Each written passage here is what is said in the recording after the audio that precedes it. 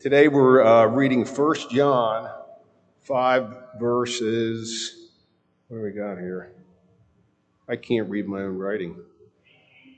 18:21, thank you.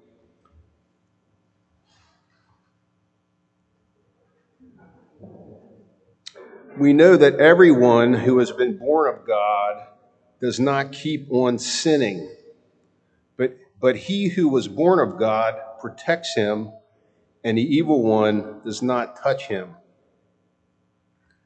We know that we are from God, and the whole world lies in the power of the evil one. And we know that the Son of God has come and has given us understanding, so that we may know him who is true, and we are in him who is true, in his Son, Jesus Christ. He is the true God and eternal life. Little children, keep yourselves from idols. This is God's word. All glory, honor, and praise be to God.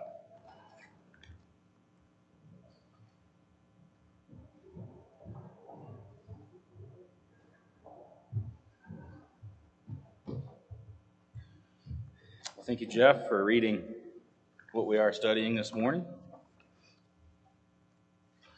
So, as we close this epistle of 1 John in these final verses, we receive three specific reasons to be encouraged as believers, and we looked at that even this morning at 8:30 with a group of men. We looked together at these passages and asked lots of questions. It can feel like a straight-through read, but when you slow down, there's lots of very interesting questions, lots of interesting threads to pull on. Like I said, we'll really center in on these three items of encouragement, and those are that, number one, we know that we're free from sin's bondage. We're no longer slaves to sin. We're free from sin's bondage. Number two, we know that we're God's own elect. We know we're God's elect. And number three, we know that our salvation is founded on Christ himself.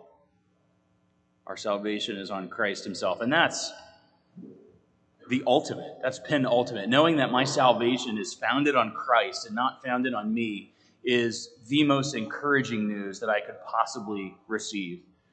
If my foundation was reliant upon myself, my own effort, my own merit, my own goodness, I'd be woefully inadequate for the job. And so it's encouraging to know that our salvation is founded on Christ. And if we remember, we said that likely John is writing to a church that's been infiltrated by these Gnostic people, these people that said that there was some hidden knowledge and you had to work your way through man-centered philosophies to find that hidden knowledge. And so John is protecting this flock by writing this epistle and by giving them these three encouragements. They're free from the bondage of sin, they're of God's own elect, and our salvation is founded on Christ himself. They were being hard-pressed by the world around them. I mean, this is the fledgling church that this is being written to. There's not a long history of orthodox belief. There's no Robert's Rules of Order. I don't even know how they held business meetings without Robert and his helpful rules.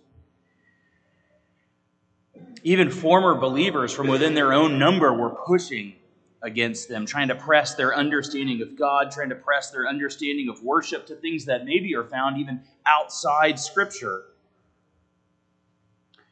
In the book of Colossians, in chapter 2, specifically in verses 6 through 8, we see some warning against this very kind of thing. This is not an uncommon occurrence. This happened to be occurring to the people that John is writing to. It happened to be occurring to the church at Colossae.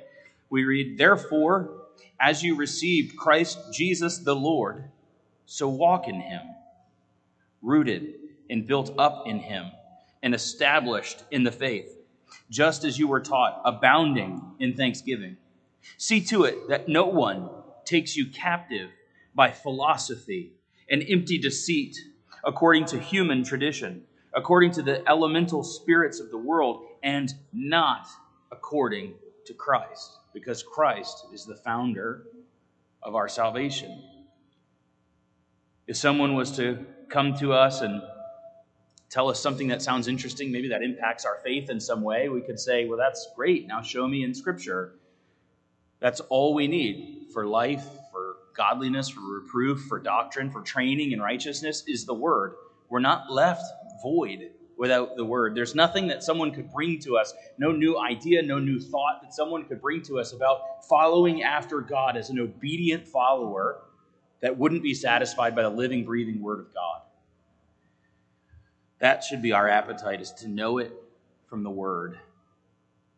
And so, 1 John 5:18, we'll go one verse at a time. Verse 18 says, "We know that everyone who has been born of God does not keep on sinning, but he who was born of God protects him, and the evil one does not touch him."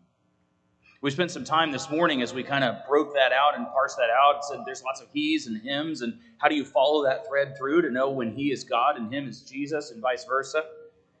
John is talking about this person. We know that everyone, this group, everyone, are these people that have been transformed. They've already been transformed. They've been redeemed in Christ. Everyone who has been born of God. And this is the first encouragement of the three that John will lay out for us. We're free from sin's bondage. What this does not tell us is we're free from sinning. It just doesn't say that. And oftentimes, if you've been in various Bible studies or listened to teachers and pastors, and kind of we accidentally get this baggage where people are sometimes giving a specific apologetic, which can be good. A specific apologetic sounds fancy, right? Apologetic is a reason for the hope and faith that lies within us, right? We're supposed to be able to give an answer like that. And so there are specific apologetics, which means specifically if someone takes this perspective, here is how you defend the faith. And so sometimes we hear all of these defenses and all of these arguments, and when we hear a passage, our mind goes to a specific apologetic. And this can be like that, right? When you read, "We know that everyone who's been born of God does not keep on sinning," our mind can go straight to a performance-based salvation. We know that it's not that we don't have any sin whatsoever. Like if you've been saved for more than 0.0001 seconds, you're aware that you are not now a sinless creature. If you're married, ask your spouse. They'll let you know. Some of you, your spouse went to a work event instead of attending service today, so you understand. At least there's one elect in the room.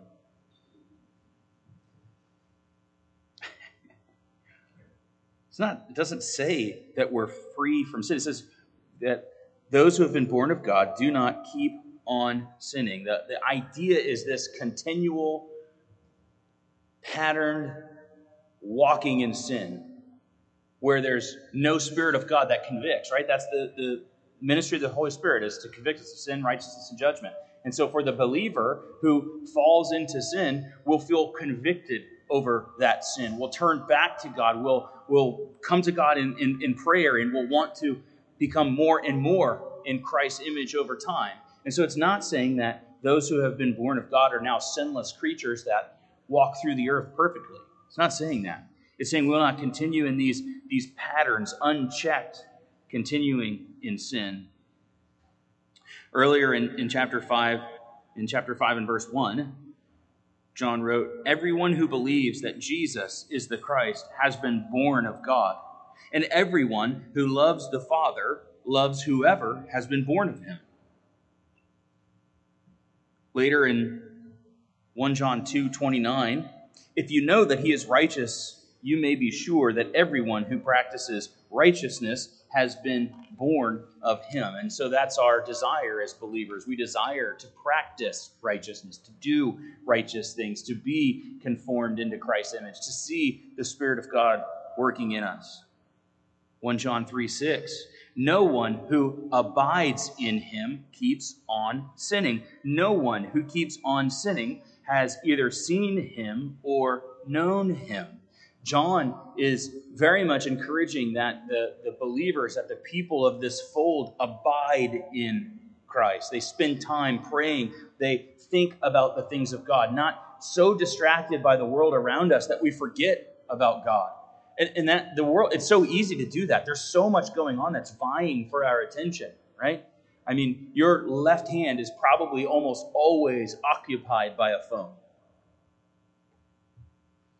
Always pulling information in from somewhere, right? And whether it's just a constant entertainment, whether you're just rolling through TikTok feeds, whether you're just watching YouTube videos.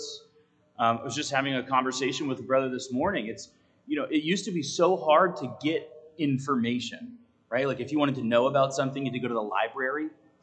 You had to pull out this long drawer, and it had cards in this little spiral thing that nobody knew what it did on the front of it, but maybe it was just a pull handle. And then you had to use this Dewey Decimal System, which was created by like voodoo librarians to determine what section of the library or the book that you were interested in was. And then you had to like write down the number off that card, go find the shelf in the library where that book was. You had to pull it down. And now you're only starting to get close because maybe the answer's not in this book. It might be in one of the other 20 books. And so now you have to skim read them and take notes and write down what page something was on, right?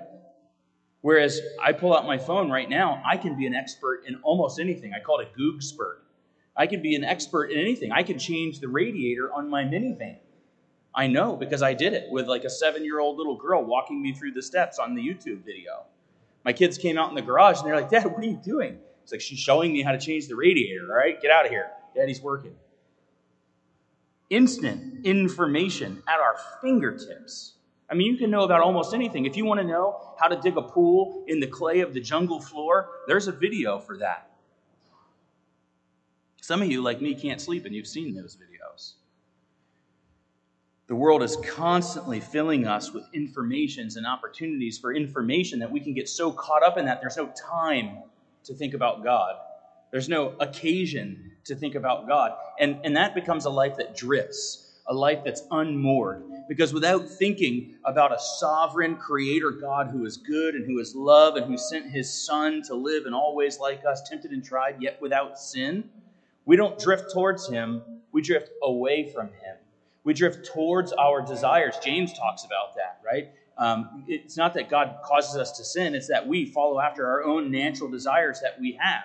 And unless we moor ourselves, unless we desire the Spirit of God, unless we abide, unless we're in prayer, we drift away from God. And so as John said in 1 John 3:6, no one who abides in him keeps on sinning. If you're abiding, if we're waking up in the morning, if we're praying, if we're thinking on him throughout the day, if we're reading from the scriptures, if we're praying, if we're thanking God for the many blessings in our life, we don't just continually do sinful things. We feel convicted. 1 John 3:9, no one born of God makes a practice of sinning. For God's seed abides in him, and he cannot keep on sinning because he has been born of God. 1 John 5:4, for everyone who has been born of God overcomes the world, and this is the victory that has overcome the world, our faith. So you can certainly see that John's epistle encourages a fruit-bearing life, a transformed believer who walks in Christ, who walks abidingly with Christ as Lord, and that's key. Christ becomes Lord of our life, not a Savior to wink at and then move on from. Christ is now Lord, actively, every day, for every decision. Christ is who we go to first before we turn right or before we turn left. We want to find our advocate before God. We want to come before our Lord Christ and find the will of God. If you look at the Gospel of John, John chapter 3, verses 1 through 8, we see Jesus talking about this transition. See Jesus talking about this transition from natural life to a reborn life. Now there was a man of the Pharisees named Nicodemus, a ruler of the Jews. This man came to Jesus by night and said to him, Rabbi, we know that you are a teacher come from God, for no one can do these signs that you do unless God is with him. And Jesus answered him, Truly, truly, I say to you, unless one is born again, he cannot see the kingdom of God. Nicodemus said to him, How can a man be born when he is old? Can he enter a second time into his mother's womb and be born? Jesus answered, Truly, truly, I say to you, unless one is born of water and the Spirit, he cannot enter the kingdom of God. That which is born of the flesh is flesh, and that which is born of the Spirit is spirit. Do not marvel that I said to you, you must be born again. The wind blows where it wishes, and you hear its sound, but you do not know where it comes from or where it goes. So it is with everyone who is born of the Spirit. So John's giving this perspective of no longer continually walking in patterned sin, not going on sinning, if you are of a born-again people.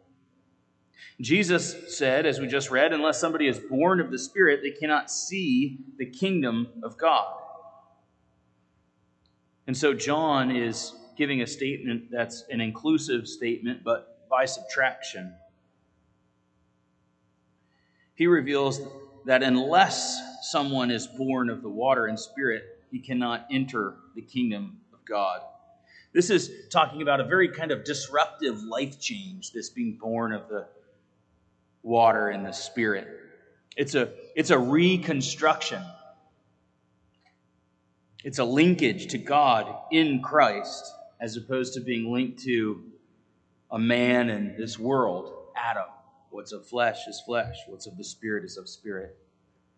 In 1 Corinthians 15:45, we read, Thus it is written, the first man, Adam, became a living being, and the last Adam became a life-giving spirit, speaking of Christ. So we can be found in Adam, and found in original sin, found in rebellion, found in desiring anything other than God, or we can be found in Christ, which is in the Spirit.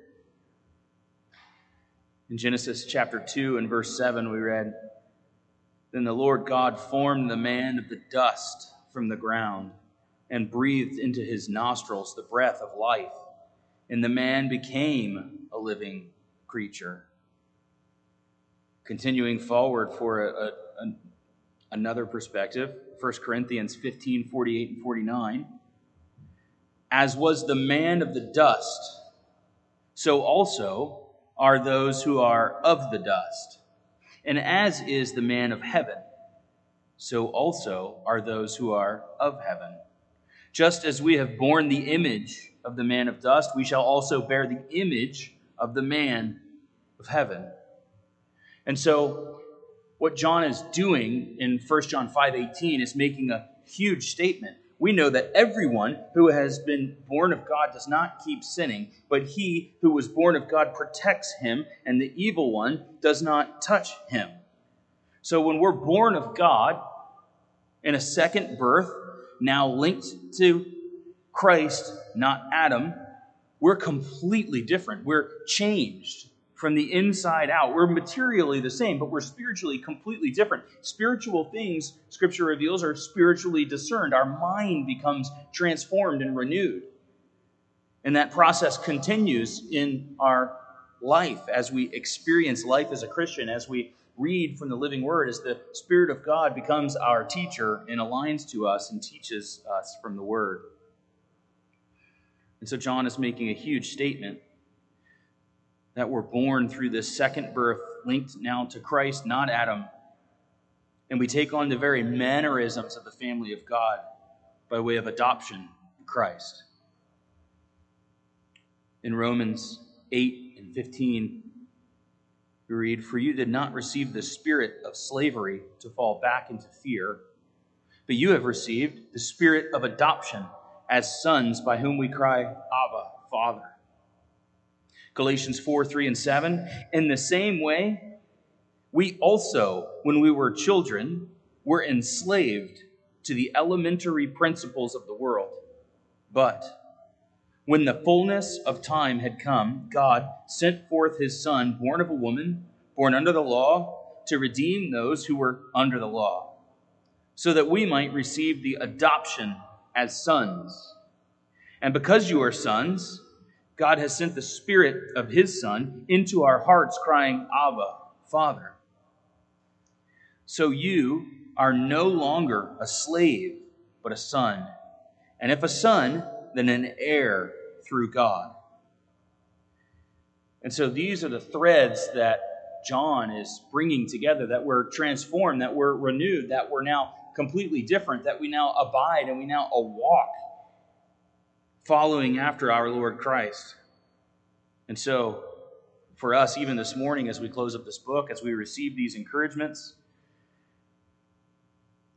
as we partake in communion, we keep this encouragement in the front of our mind. We're no longer slaves to sin. Verse 19. We know that we are from God, and the whole world lies in the power of the evil one. And so in this verse, John is picking up from what he's just revealed in verse 18. When we're reborn, when we're found in Christ, when we're renewed to God, we are split off. We're in the world, but we're no longer of the world. We're here, but different. We're the called out ones. We are part of the church, Christ's bride that he is gathering for himself. We're part of the kingdom on earth that will be the kingdom in heaven. John is making clear divisions. We who are in God's own kingdom, made up of his adopted elect, are separate from the whole of the world, which lies in the power of the evil one. We're separated from that power because we're found in Christ. Greater is he that is in me than he that is in the world. There is no believer who is overtaken by demons or who is overcome by demons. Greater is he who is in me than he who is in the world. In 1 John 4:4, John said, "Little children, you are from God and have overcome them, for he who is in you is greater than he who is in the world." And so in verse 19, we get a second encouragement, knowing that we're God's own elect. If you have an NIV in your hand, it will say, we know that we are the children of God. The children of God. God's people, God's elect, God's children. We are encouraged and comforted knowing that we're found in Christ, redeemed to God. And so, as Christ encouraged us to partake in communion often, we keep these encouragements front of mind. We're God's own, and we're no longer slaves to sin. Verses 20 and 21. And we know that the Son of God has come and given us his understanding, so that we may know him who is true. And we are in him who is true, in his Son, Jesus Christ. He is the true God and eternal life. Little children, keep yourselves from idols. In verse 20, the first half of verse 20, if you were to split it in two, we would receive our third and closing encouragement from this epistle. And that is that we know that our salvation is founded on Christ himself. As I said earlier, this is a great encouragement, because if our salvation was secured by our effort, if our salvation was secured by our merit, if our salvation was built up on a pile of works that we climb to get to God, it would be no salvation at all.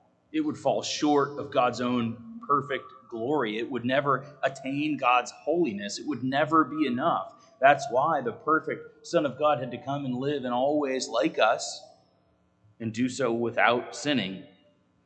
He was the perfect, spotless Lamb, the plan from the beginning. In 1 John 2:19 we read, "They went out from us, but they were not of us. For if they had been of us, they would have continued with us. But they went out, that it might become plain that they are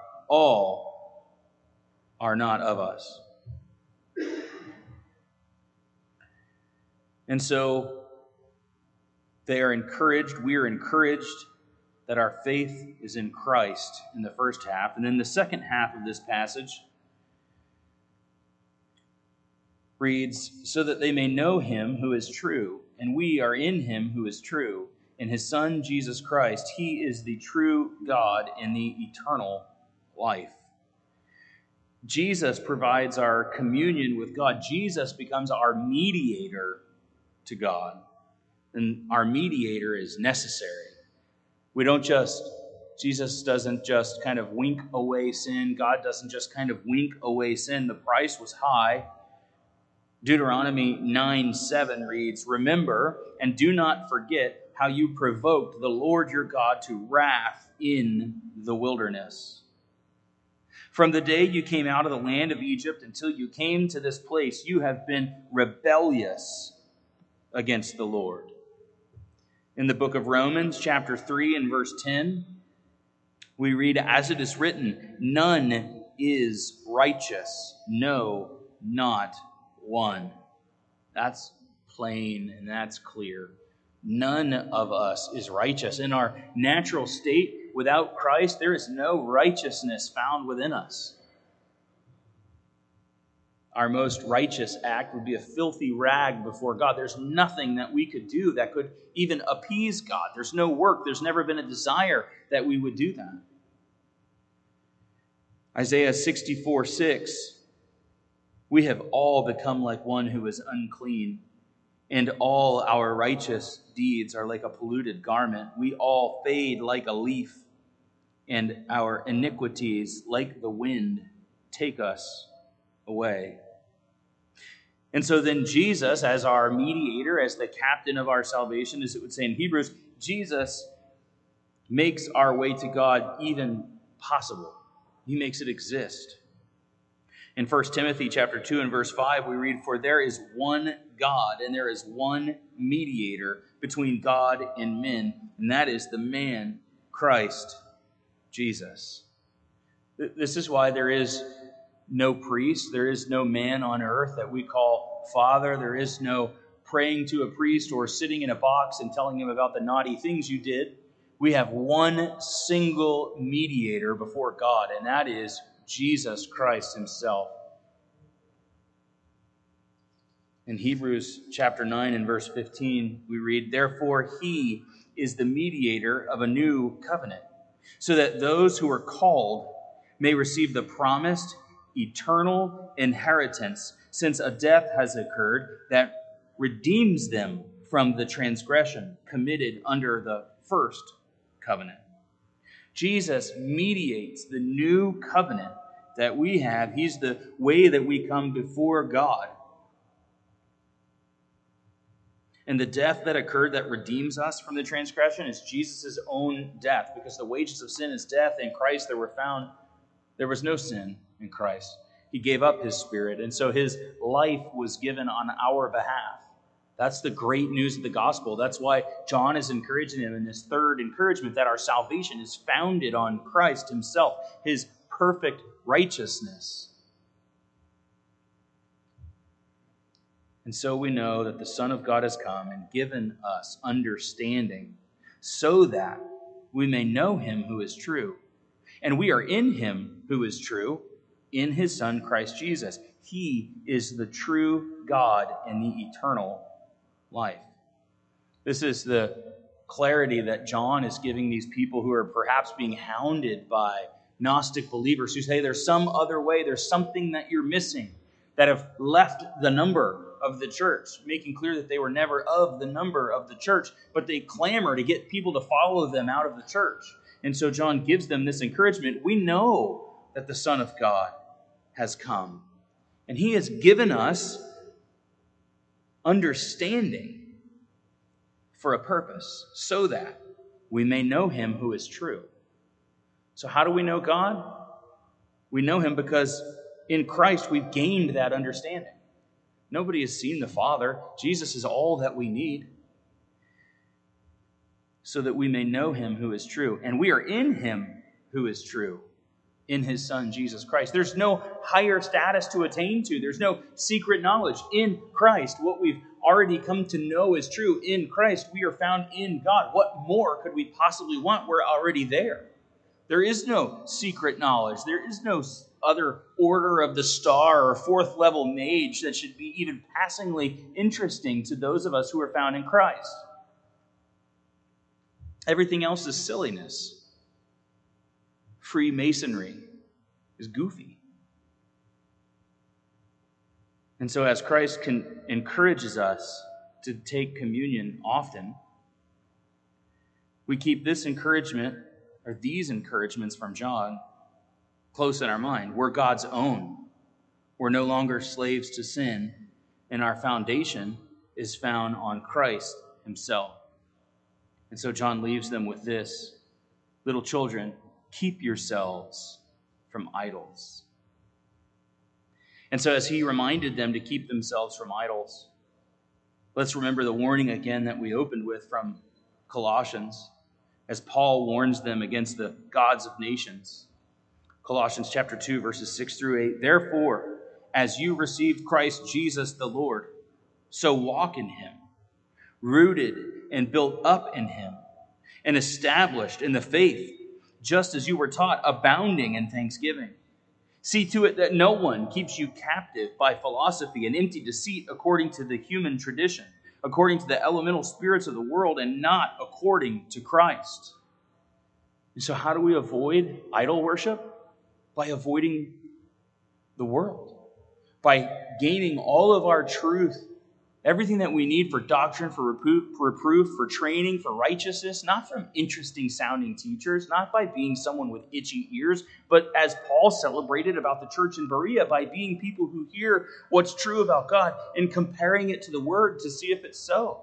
To be people who abide in Christ, to be people who are involved in prayer, to be people who want to love the fellow believers of the church and want to be a part of the shared experience of being the called out ones from the world who are still in it but not of it.